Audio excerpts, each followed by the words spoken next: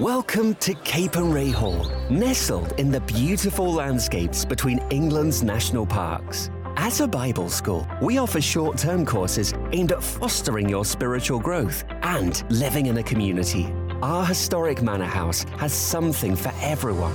You can enjoy indoor and outdoor adventures, connect with students from around the world, and learn how to deepen your relationship with Jesus Christ. Search Capernwray England for more information.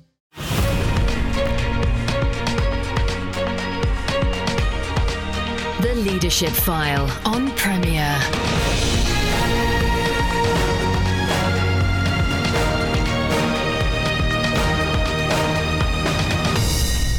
Welcome to the Leadership File, bringing you conversations with leaders and experts on leadership themes. I'm Andy Peck, your host, and whether you're listening live or one of the many thousands who listen via a podcast, it's great to have you along. So I welcome to the Leadership File this week Nigel Argall. Nigel is a qualified youth worker, also coach and mentor. He's worked in the charity sector in youth training and now has his own business as a coach, trainer and consultant. He works with the Church of England and the Free Methodist Church in Cornwall, amongst others. And since one of the tough issues facing the church is how to reach and develop children and young people, I'm going to be looking forward to picking his brains on your behalf. So Nigel, welcome to the Leadership File. Thank you very much. I'm honoured. It feels a great privilege to be here. So thank you. Looking forward to our conversation. So, I mean, you've been involved as a youth worker for over 20 years. How did you get into it?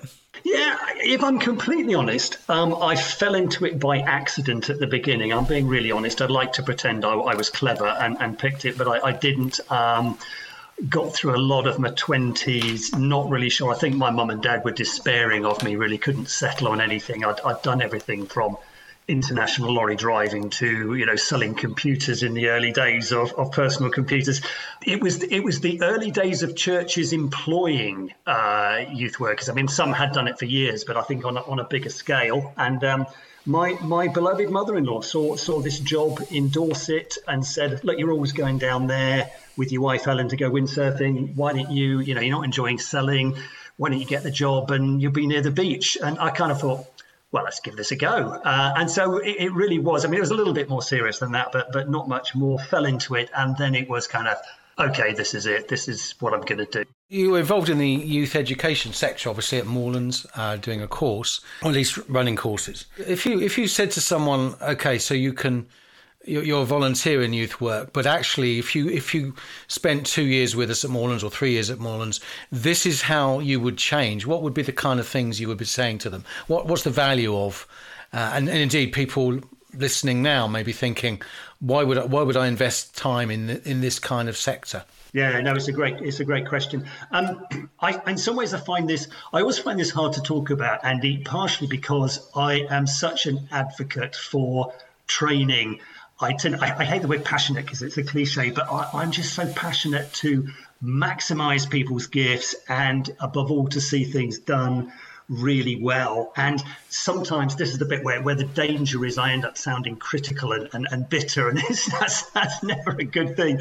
But I still sometimes despair of the church. It's still the sometimes it's still the last home for the sort of well-meaning amateur.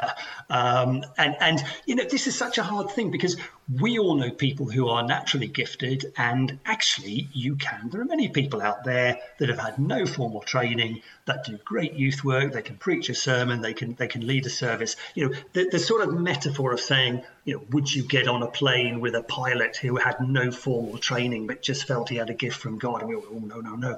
That kind of metaphor slightly falls down in the Christian world because being good at stuff in church is a mixture of formal training and knowledge, but it is also about sort of personal gifting. So it's kind of, in some ways, it's hard to make that case that training is the be all and end all, but I actually think it's just so important. And I'm old enough that when I was at school, we still had a school motto. I went to what had been Rickmansworth Grammar School. It was a comprehensive by the time I got there. Our school motto was Psalm 127, unless the Lord builds, they labour in vain. Now, that sentence to me is genius because, it's saying unless the Lord builds, unless God inhabits our work, it's not going to work. And it's not just about being professional, being slick, being trained, having, the latest theories. If God doesn't turn up and breathe the life of his Spirit into what we're doing, it's not going to work. But that verse also says, unless the Lord builds, they labor in vain. We still have to labor. We still have to do the work. And I know this is a cliche, but we have to pray that God will turn up and use our youth work, our children's work, effort and energy. But we also actually have to do the work as well as we possibly can. I was reading the other day about the workers building the temple, or the tent first, and then Solomon's temple. It was the best guys, the most skilled guys that were called in to do that. It's not an either or. Now there's a really interesting thing here, because in my experience, different organisations have different cultural attitudes to training. And I'm going to give you sort of two extreme examples. The first is, for a couple of years as a volunteer, I was padre, I was chaplain to 424 Squadron of the Air Training Corps, the Air Cadets in Southampton. So as the name implies, it's a uniformed organisation, does fantastic work.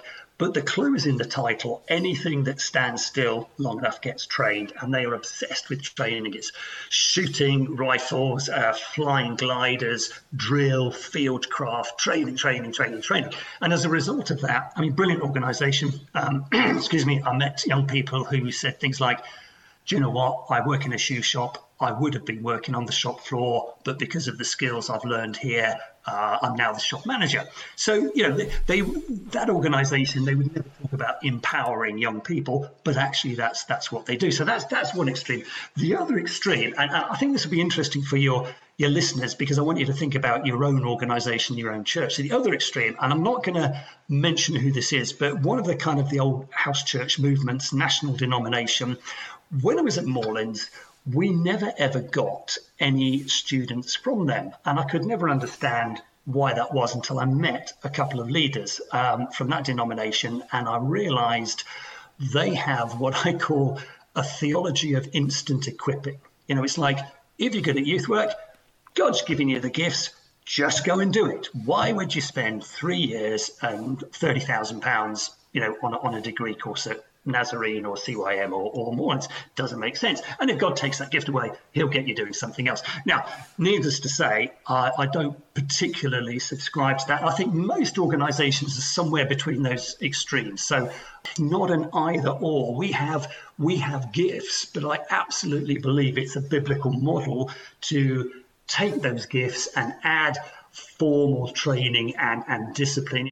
So moving on, Nigel, let me give you what someone said to me about youth workers. Okay, so they said, look, 20 years ago, your problem with a youth worker was that they might burn out. They come to you and they might burn out and they overwork. He said the problem now with youth workers is that they're asking the question, so when am I getting my time off? How many hours do I have to work? Now, it is a stereotype and it's very unfair on the present generation. I understand that.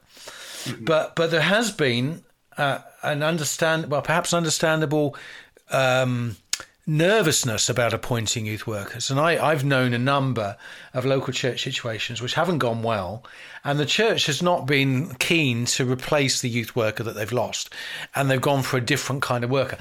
Any thoughts on that? And particularly from a church with a church leader's hat on, what are you looking for from a youth leader in particular?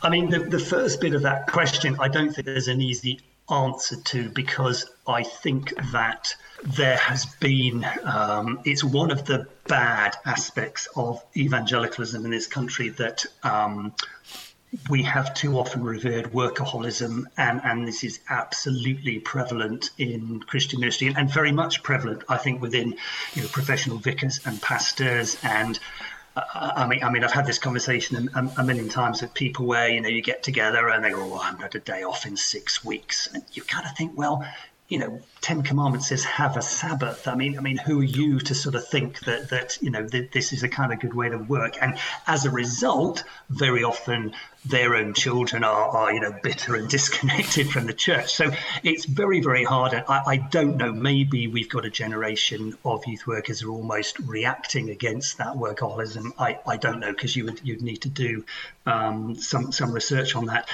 In terms of what you're looking for, I mean, that's really hard, because there isn't clearly, it depends on what the job is and what your context is. I am a great fan of what I call the 3 C's of recruitment. Now, I'm going to come clean here, because the person who probably advocated this most strongly is Bill Hybels, who I realise has somewhat disgraced himself. And I know some people would say that disqualifies everything he's written. I don't agree with that. He has made some colossal mistakes, but I think some of his leadership insights are still valid. His 3 C's are character, competence, and chemistry. And I think this is a real insight for us as Christians, as church leaders, but actually they're all really challenging. I mean, just briefly, so character, Andy, when I was at Moorlands, the library there, we had 35,000 books, literally meters of book space devoted to leadership. What I noticed is there tends to be a dichotomy between the Christian literature and the non-Christian literature. Christian books tend to be obsessed with character. So, it'll be, they'll be full of sentences like, the Christian leader is a man. Usually it was a man, a man of God who reads his Bible and faithful in prayer and so on. Huge emphasis on character. And of course, the authors will start quoting 1 Timothy and Titus and so on. Now, there's nothing wrong with that. And again, and this was very evident in the recent article in Christianity magazine, so often when Christian leaders fail, it is nearly always not their competence. They wouldn't have been in the leadership, but they weren't competent. They're technically competent. It's a character failing, and it's the classic foster subjects: money, power, sex are the ones that people tend to fail on. By contrast, the secular literature tends to be obsessed with competence. It's about communicating your vision, strategizing, taking people with you, having the ruthlessness to sack people who aren't on message. It's that kind of thing. And again, we look at, and it's not just in the church, it's in the secular world as well. Again, it tends to be the character failures that catch out competent people. So we need character. We also need competence. The competence one is a particularly tricky one, I think, often for church leaders, because I've been involved with a lot of churches recruiting youth workers, family workers, children's workers. Often the problem is they're recruiting a youth worker because they feel they don't know much about youth work. The trouble with that is you are trying to recruit somebody into a specialist area that you don't actually know about. So, how do you judge whether this person in front of you actually is competent? So that's a fairly unusual difficulty. The third area, though, is chemistry. Will they fit with the existing team? If you've got a kind of classic alpha male type leader, you don't want another one. There's only room for one of those on a team. How are they going to interact with the other people on the team? I love some of the work of Belbin on teams, and he says that the danger, and this is not a Christian thing, this is observable anywhere, and particularly in the corporate culture. He made this observation: we tend to recruit in our own image. In other words, if we are middle-aged white men, we tend to recruit middle-aged white men. We're very unlikely to recruit a single black mother, not because we're prejudiced, it's just the kind of people we naturally resonate with. So I think the chemistry one is tricky. It's particularly tricky if you have had any connection or involvement in modern HR, human resource recruitment, because there's a big emphasis now, correctly, there is a big emphasis on trying to eliminate those natural prejudices that we all tend to have. And a lot of recruitment systems now are on a kind of point system. People get, so many points for qualification, experience, career development. The guy with the most points or the girl with the most points gets the job. The problem with that is it doesn't consider the chemistry. How will they fit with the existing team? So, I'm a great fan of, the three C's. Somebody could be brilliant, unimpeachable character. They could be absolutely fantastic. But would they fit on your team? Possibly not. Or maybe somebody's maybe not quite as good, but would fit really well. You go with them. So for me, that's a kind of great way of approaching it. I don't think you could say this is the perfect youth or children's worker, because it just depends on the on the situation, really. But sure. 3 C's would be my big recommendation. No, that's really helpful. Thank you. Well, you're listening to Leadership File with me, Andy Peck. I'm joined this week by Nigel Argall. We're talking particularly about youth work, and we'll be back just after this. Welcome back to the Leadership File with me, Andy Peck. I'm joined this week by Nigel Argall. Nigel's a qualified youth worker, coach and mentor, consultant. It's based down in Cornwall at the moment. Works with the Church of England, Free Methodist Church in Cornwall. We're talking before the break a little bit about his passion for training, having himself overseen the training of youth workers at Moorlands College in Dorset.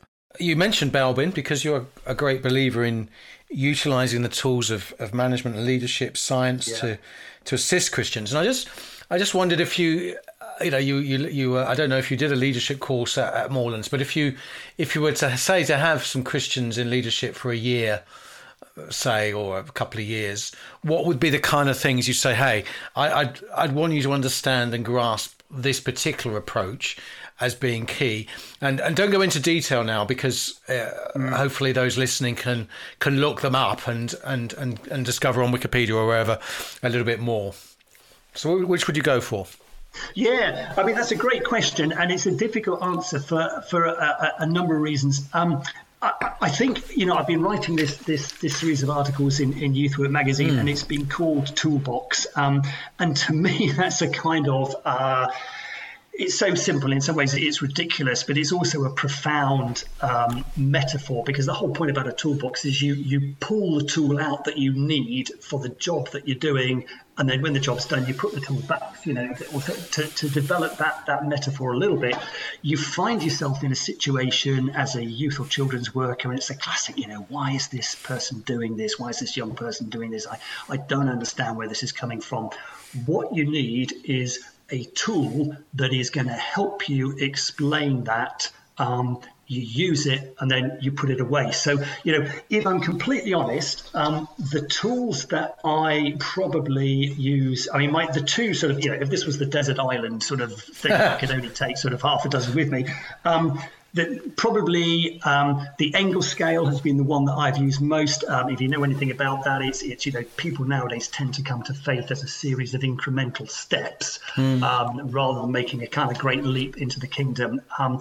I've used that so often. First of all, any piece of work I do, I'm sort of thinking, where is the audience? Are they, a long way from the kingdom of God, really close, or part of the kingdom of God? It helps me, make a judgment as to where to pitch that.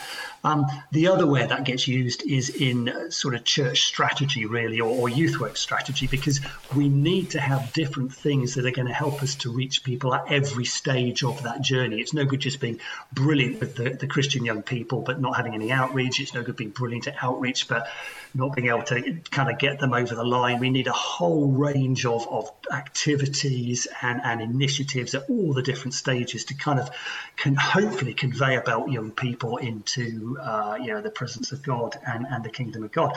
So Argall would be a big one. I'm also a huge fan of Westerhoff. I mean, I was literally having a conversation with a parent about a week ago. Westerhoff's got a sort of model for how faith develops over a period of time and the stages that young people go through. I mean, ironically, I think, Andy, part of the reason I discovered these things was because when I started, having gone on about how important training was, when I started as a youth worker, actually I didn't have any formal training. And what I was quite good at doing was going, do you know what, I can wing that, I can get away with that. I'm really not doing very well on this thing here. I need to find out, how to do this better. So, and I was fortunate enough over the years to work with some very professional vicars who were very much plugged into these kind of models and theories. So, Argall, Westerhoff, Maslow's hierarchy of needs. That's important. But it's about having, as I say, it's about having the right tools. And if you don't have the tool, you need to go and find out what it is that's going to help you with this. One of my favourite quotes, funnily enough, comes from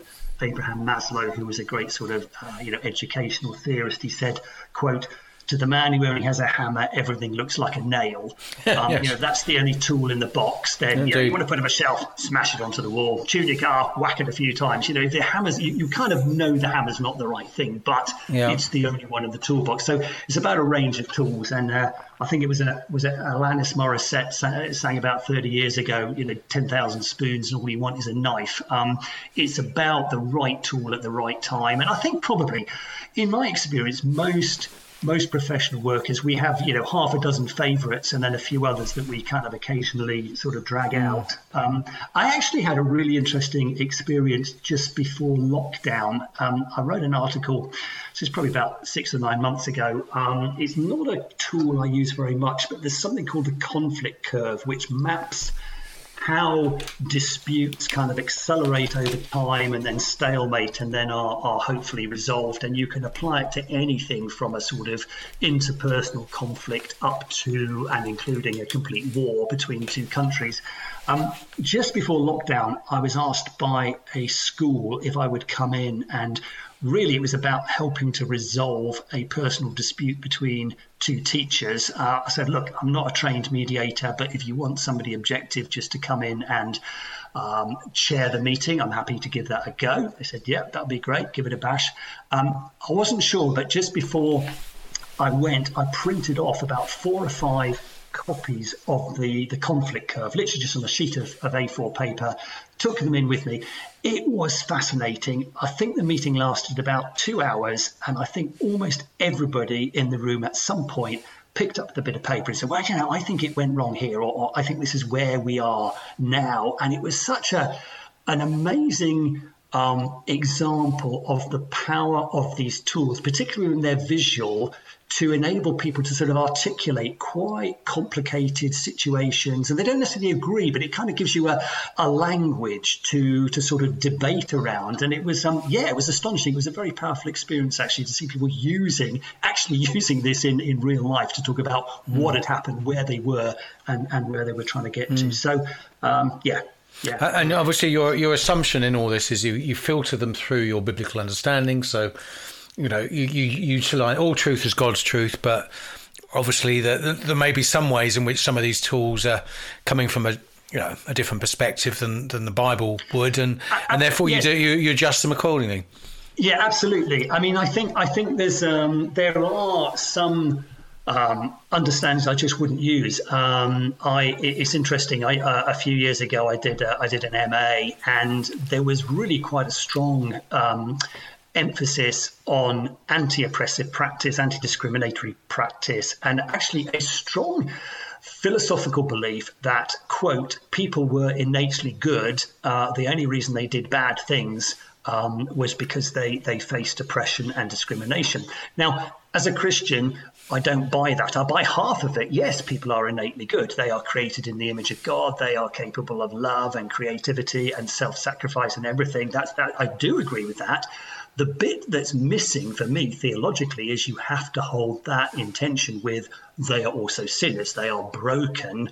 That is innate and inescapable. And even without oppression, they will do wrong things. So I think I find it genuinely very interesting looking at these tools and saying, do we see this kind of process happening in Scripture? How strongly do I agree with the tool? Do I hold to it lightly, or is it absolutely something that I can grasp and use? And we need to do that intelligently. I mean, sometimes there are it's an awkward fit with Scripture. Sometimes it's a really good fit. Sometimes the tools simply aren't that great. And I'd be the first to say that. So, I mean, we've mentioned Belbin, who's probably the most famous theorist on how teams work.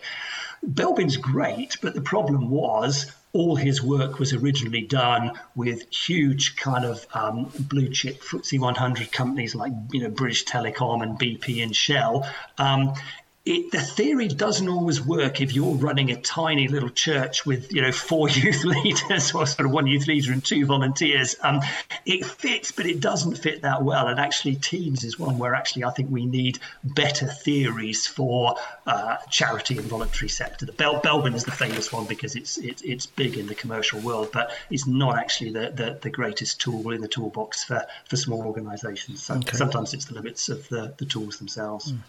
Well, Nigel, we could chat on much longer. It's fascinating to have your insights, but time's defeated us. So thank you so much for all that you shared. No, thank you. It's been an absolute pleasure. I've enjoyed it. Well, thank you. That was Nigel Argall, who's he's a qualified youth worker. He's a coach, mentor and consultant. How would people get in touch with you, Nigel, if they... I've got the easiest way. I've got a website and you can message me through that. So it's Argall, which is ARGALL, argall.co.uk. Just look me up on the internet. You'll find some pictures of my ugly mug and my dog and details of what I do. So that'd be great. That's fabulous. Thank you so much. Well, and thank you for listening to, this week, whether you're listening live or via the podcast. Look forward to your company again next Sunday at 4 o'clock.